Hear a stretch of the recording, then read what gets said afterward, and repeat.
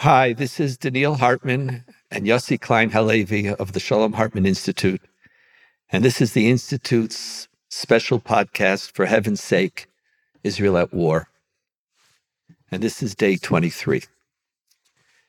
Today's podcast, as all the other ones, is an attempt to give you a window into Israeli society. And sometimes that window is not a pleasant one. Sometimes that window is a very painful one, because this is a very painful war for us Israelis on so many fronts. It's almost unbearable some of the time. And today, we want to focus on the leadership void in Israel. It's a very personal issue. And for many of us, there was an attempt not to talk about this. Yossi and I, we've spoken for the last 3 weeks about this, but we said we don't want to talk about it. That's a conversation for after the war. Right now, we are all under, there's a statement in Hebrew, you're all under the alunka, the stretcher. We're all carrying. We'll deal with our issues tomorrow. But it's just not going away for Israelis. The leadership void, the role of Netanyahu, the government. You all know the unique position that Israel's civil society is playing, in many ways taking over for the dysfunctioning of the government. But things are getting more and more complicated. This evening, Hezbollah is bombing more and more in the north, and we don't know where that's going to go. And as of yesterday, more and more troops are now in Gaza, and we don't know exactly where that's going to go. We don't have a clear idea of Israel's strategy. They're not talking to us. Normally, we know much more so that all of us could be armchair generals, but now we're in this unknown. And in the midst of that reality, your relationship with your leaders is critical. Your faith and trust in your leaders is critical. I want to warn our audience, this is not going to be, nor are we committed to, a feel-good podcast. Part of a greatness of a society is its willingness to reflect about itself, to reflect and think about who we are and where we're going, and sometimes to be deeply critical. Deeply critical, but within our family. You are our family. And for you who are committed to understanding what's happening in Israel, you cannot understand the current reality in Israel and some of the deep difficulties we're facing without connecting to the sentiment of a leadership void. And we're going to speak personally and conceptually today. We're going to speak about what we feel. And I know, Yossi, you have been speaking to me about this for months. But since the war started, you've been speaking about it. And I've said, let's not do this. What's the purpose? But today, the purpose is that our audience should understand where we are and why we're there, and maybe thinking about where we can go from here. So Yossi, this issue of leadership void, it's personal to you. It's keeping you up. You start. You share first. Danielle, I so much appreciate the restraint that you've really asked me to accept these last 3 weeks, and that I did accept. It's war. This isn't a time for political reckoning. There'll be lots of time after the war. But last night, Netanyahu broke me. 1 a.m, a tweet from our prime minister accusing the entire security establishment of failure to prevent the October 7th atrocity. And Netanyahu's purpose there was really to claim his alibi. And you think that it's exactly as the ground offense is beginning in Gaza. We have hundreds of thousands of beautiful kids on the border, northern border, southern border. And our prime minister is awake at night, obsessed with trying to beat the latest rap. For the last year, he's been obsessively dealing with his criminal charges. Now he's got a whole new agenda. I have to tell you, Daniel, something in me is tormented. We can deal with war. We know the motions of dealing with war. How many times? All right, it's true. This is something on a different scale, but we're practiced in the pretenses of coping.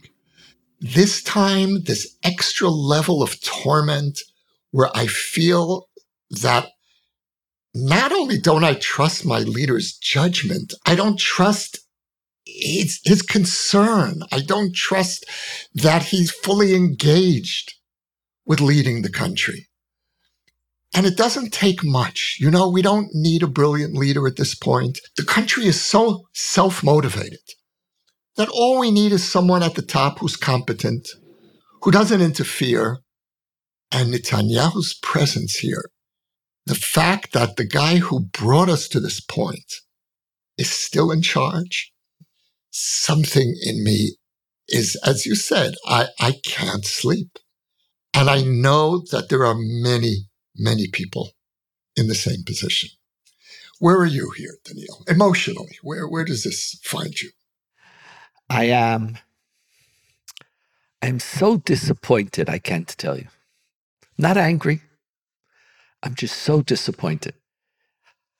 I, as our audience knows, have never been the biggest Netanyahu fan, but I always trusted him to, when push comes to shove, to do the right thing. And I felt that his career earned him. He earned that trust. There is a request by Israeli society of all of our leaders right now to say, in light of October 7th, are you responsible? We wanted people to say you're guilty, that are you responsible? Are you willing to take responsibility? The only one who has refused to utter those words is Netanyahu. And I'm watching him. I'm watching each one of his public appearances. And I'm trying to understand what he thinks his role is right now. And what does it mean to be a leader? Why do we want people to say I'm responsible? Let's analyze that for a moment, because it's a really important idea. See, the chief of staff, the head of the Shin Bet, the securities force, the head of intelligence, could have also said, just like Netanyahu, I'm not responsible. What, I sit personally on the intelligence reports? I'm the chief of staff of the army. I'm dependent on the reports from the intelligence unit. The head of the intelligence unit personally decides which intelligence is important. He has 20 people beneath him. So did the head of intelligence say that at this moment there is no danger? What does it mean, therefore, when you say you're responsible? What it means is you're turning to the Jewish people and saying, I have taken a position of leadership, and a position of leadership means that I am there to serve you, not to serve me. I'm there to serve you. I'm there because I have a holy task, the holiest task in Jewish history, and the holiest task in our community. And that is to be a shaliach tzibur, to be a servant of the people. And the bottom line is, I let you down. I let you down. And the only one who can't say it, and I'm watching him with his charade of changing the clothing that he's wearing, watching him taking these press conferences without allowing any questions. I'm watching him completely in his own mind, and I don't think he believes. It's like he's not a shaliach tzibur. The tzibur is his servant and not vice versa. And you see that failure. And last night, as you said, and literally the newspapers, every news outlet is literally flooded with articles and comments and discussions. That what is it that you're supposed to do at this point? At this point, you're supposed to come to the Jewish people, to the people of Israel, and say, yes, I'm responsible. The power that I have, you gave me. And you gave it so that I would take care of you. And under me, on so many different levels, we failed. Of course, I'm responsible. Talk to people. Tell them that you see them. Speak to them, not in platitudes. Don't pretend as if you're some little cheapo Zelensky over there now with your black shirts and you're walking and the huffing and puffing. I think he just doesn't understand what it means to be a leader to a people who feel broken, to a people who have fear. Unless he says, Acharai, listen, don't worry, I'll fix it. But how could you fix unless you understand that you are there you're my servant? And so Daniel, I feel upset. Daniel, he hasn't attended a single funeral. He met with the families of the hostages only under duress after a public outcry. In his appearances to the nation, there's no empathy. There's no sense of, I know that I'm speaking to, as you put it, to a broken people. When Biden came here and spoke, people were saying, I finally feel I have a prime minister, someone who understands what we're going through. What we expect from a leader at this point is the bar is not high. We're dealing with life and death. Be there. Be fully there. This is the moment to set aside politics, to set aside any personal considerations, and be with the people of Israel. And he's failed. And so I don't know, I don't care what the Commission of Inquiry is going to conclude, if he's technically guilty, if he knew at 6:29 a.m., as he was very careful to precisely note, already preparing his alibi. That was his first comment immediately after the massacre. I don't care. I don't care if he's innocent or guilty of the charges brought against him on corruption.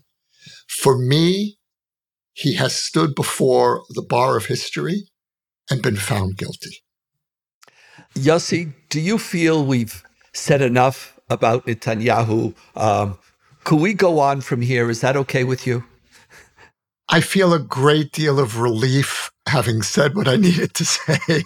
And I'm good. I'm good, Daniel. Let's move on. Let's move on, because what I'd like us to look at then is, so where do we go from here? How do we function in this environment? What do we want? What do we want from our leaders? How do we learn from Netanyahu's failure?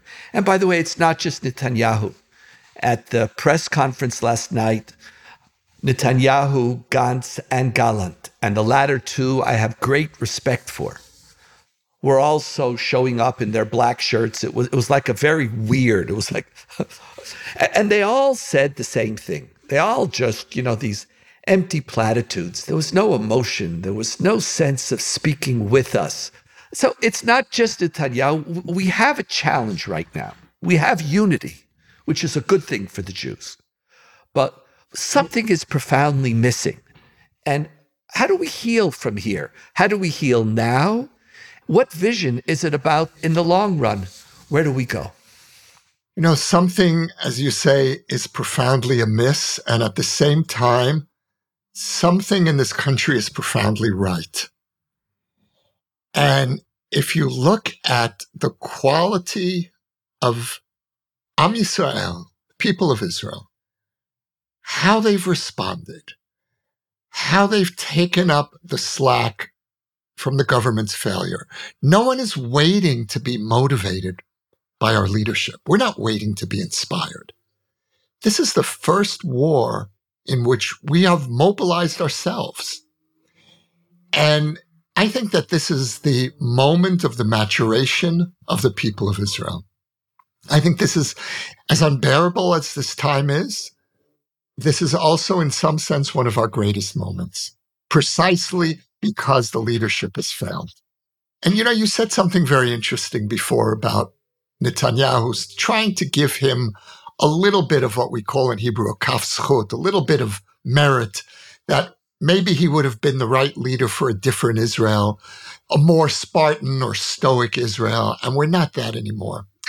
By the way, I think he would have been a disaster for any Israel under any circumstances, but we'll leave that for now. this moment really shows not only the ability of Israelis to assume responsibility when their leaders have failed, but there's also an emotional quality that we haven't identified with Israeliness until now. There's a softening, there's a vulnerability. People aren't trying to hide their brokenness. You see it everywhere. In the old Israel, in the Israel that was shaped by the kibbutz ethos, you weren't allowed to show emotion, certainly not men. You weren't allowed to cry at funerals. Something has changed in Israel. And what we've discovered is that not only hasn't our ability to show emotion weakened us, but quite the opposite. We are a society that trusts each other now because we trust each other's brokenness. And at the same time, we trust each other's capacity for rising above brokenness. For me, in the 40 plus years that I've been here, this is one of the most moving moments I've ever experienced. First of all, thank you for that. I think I needed it, and I think our audience needs it. I needed it too. You need it too. I know it's a cliche, but there's something very healthy amongst our military leadership. Something very, very healthy about them. When they talk, it's not a bravado. They talk to us. And as you said, I don't know, we don't need this one single mega leader, this Rabin, this Sharon, these bigger than life individuals whom Netanyahu wanted to walk in their footsteps. We don't need that right now. We really don't. I think our army is going to lead us well. I think the cabinet is going to be careful.